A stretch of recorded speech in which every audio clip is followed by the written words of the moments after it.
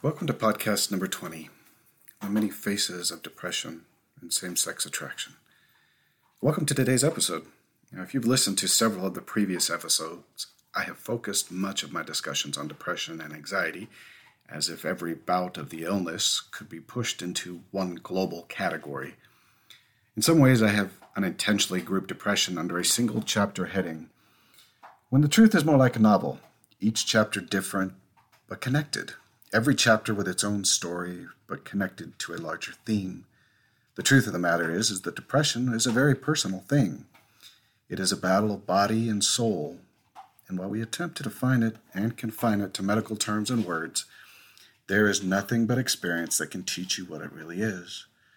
Whether the chapter begins with a very personal one-on-one encounter with abuse, or a more global encounter with bullying, or a battle of loneliness, shyness, self-worth and beauty, or even desires and feelings that run counter to core family, religious, and society beliefs, the depression will manifest itself in a very personal way. It can manifest as anger and resentment in a retired man who feels that in his retirement, his purpose is gone. He wants to feel as useful as he once did, but turns everyone away with his abrupt responses. It can manifest in a young mother where emotional and physical and spiritual demands have stretched her life so thin that nothing feels successful or fulfilling. She feels empty, emotionless, tired physically and spiritually, and no matter what she does, nothing feels done or complete. She cries on the outside, but on the inside, it is more than that. It's a constant stream. It can manifest in a young man or woman who has found same-sex attractions has left them isolated and alone. Each person will suffer internally. Every one of them will mask their true feelings. The outward signs of depression and anxiety will show up based on culture, family, experience, and what the body chemistry designs. Even our symptoms will be tailored to our culture. Some symptoms will not be acceptable, such as tears or anger, emotional explosions, even sadness. So the body will do what it must. It will respond and change symptoms to those that are more acceptable. And then if it can't find a release, it will search for removal. Some will disappear from homes and others from life. The greatest difficulty with depression is that it is so very individual to the person, and it is so difficult to describe. So often we don't even understand that there are underlying issues such as abuse, exhaustion, chemistry, body chemistry, loneliness, desires that run counter to religious principles and beliefs. Those around us don't understand the changes in us because nothing's changed for them. They see anger, they see sadness, loss of energy, loss of desire, loss of spirituality, fear, anxiousness, nervousness, reclusiveness, worry. They really want to help, but more often than not, their happiness and their desire to help just seems to create more distress. So we say we're tired, sick, we're not feeling well, just need some time, nothing's wrong, anything simply to push the issue to the side rather than face something we really don't understand ourselves how to fix. In the title of this episode, I specifically noted same-sex attraction. I wanted to focus more specifically on this particular issue and its tendency towards depression and other mental illnesses. I will admit that I myself have not struggled with it. I guess the question then, what is my right or even my concern with discussing it? I have struggled with difficult emotional experiences brought about by body chemistry due to my bipolar, and therefore my reality and desires at times did not align with church teachings for periods of times. My ability to feel and understand the spirit was dampened by a river of chemistry and thought, and I know of the struggle within the soul, the darkness, the loneliness, and suffering that attend such deep feelings. I know the power of emotions and the difficulty of hearing the right voice. I simply know what it feels like to be different, isolated, and misunderstood. I want to say first how my heart aches for these individuals. It is not that I am somehow sorry they experienced it. It is that I have empathy for their experiences. Whether we believe it or not, our bodies control a great deal of our lives. Those chemistries running around in our bodies are not simply suggesting what we should do. They create our reality. Those chemicals are so powerful that even small changes can alter our reality significantly. I'm often reminded of videos of individuals under anesthesia where they're talking about crazy things and crying about silly little issues. I think it gives just a taste of what happens when the chemistry running around in our brains gets just a little bit out of normal. I know what it's like to have a brain chemistry that told me I could walk on as a football kicker for a 4-year university without any training. This was when I was quite young in my life. I know that you might think that is really funny, but if you really consider it and how real it was to me at the time, then you might consider it very disturbing that a slightly altered chemistry in the brain that often even science can't detect at times can cause such a change in a person's reality. I'm not saying that same-sex attraction is a disturbing change of reality. What I am trying to say is that I understand the power of chemistry in the body and brain in a very real sense. I'm also saying that those chemistries determine what feels real, and I will tell you what feels real to people is real. The saying that perception and feeling is reality is more true than you understand. Now, if you place this chemistry of the same-sex attraction within the gospel and commandments, it is a very difficult, heartbreaking, disorienting moment in time when one realizes that the reality of the chemistry in one's body does not match core beliefs. And if I follow my desires or the desire same-sex attraction, that my body is telling me that my ultimate goal, exaltation, is not within reach.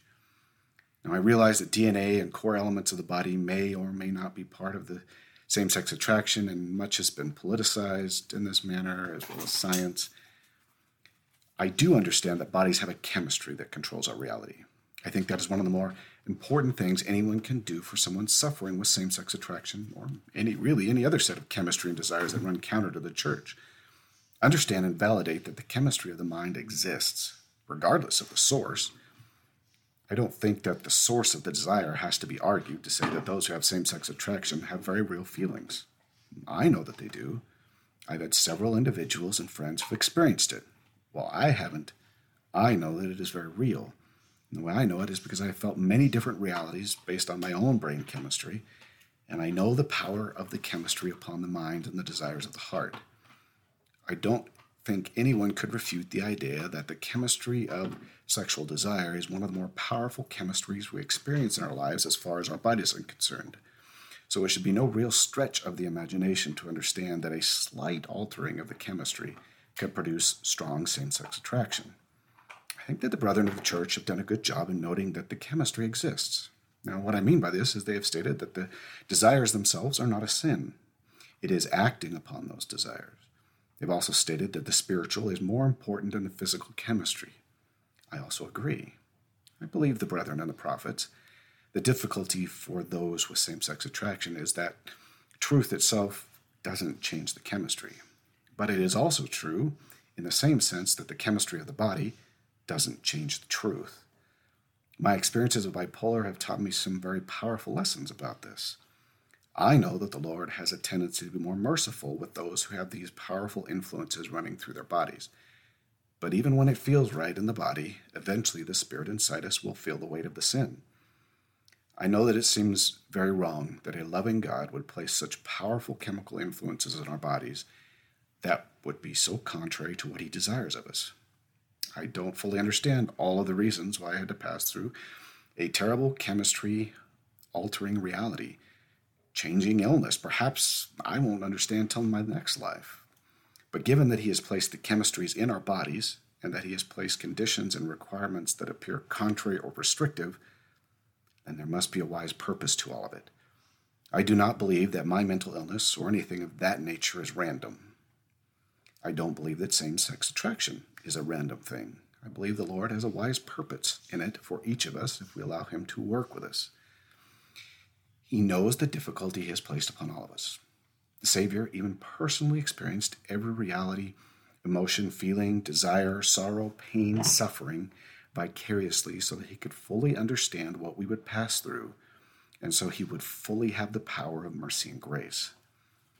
I don't think it's difficult to imagine why a member of the church would suffer with depression and anxiety when they are faced with same-sex attraction. When your body chemistry runs counter to prophetic teachings, it creates a war within the soul that can run very deep.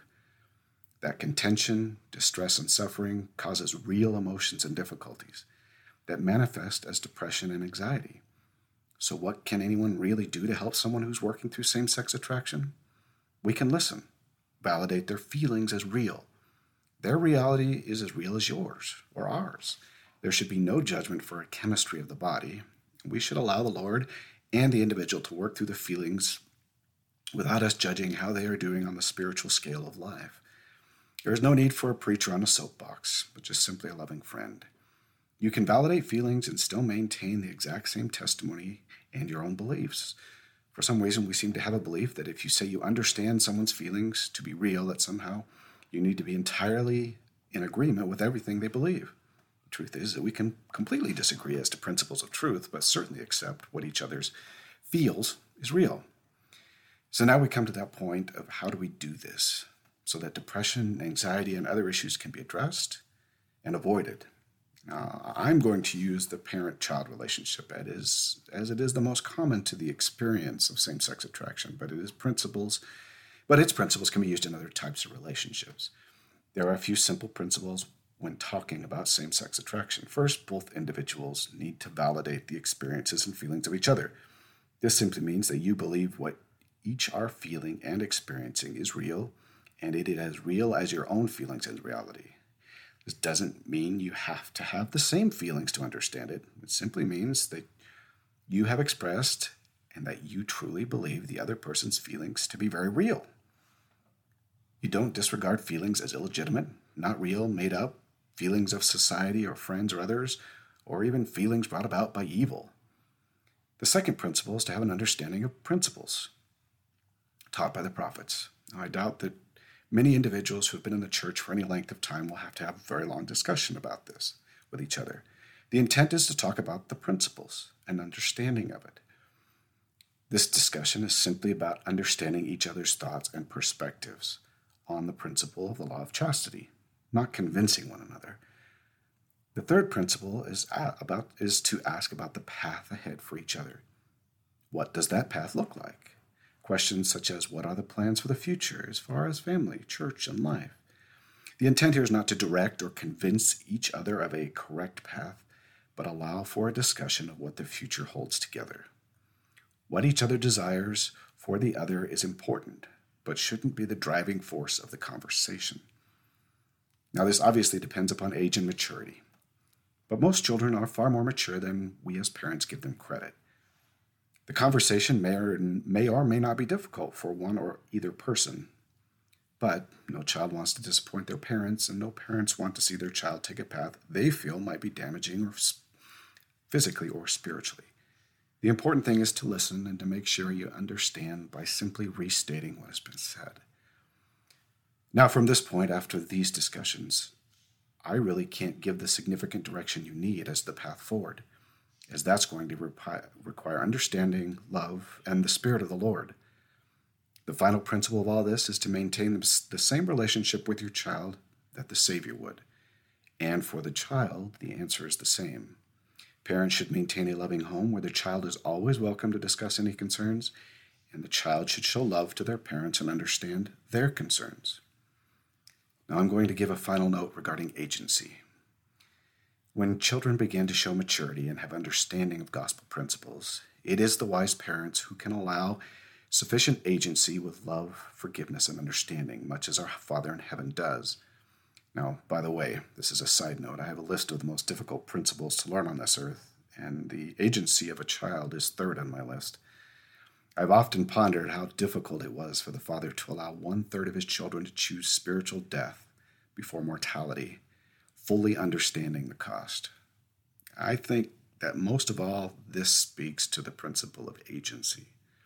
Once a child is sufficiently mature and understands gospel principles, then agency really must be his or her teacher. We cannot learn the principle of the gospel any other way.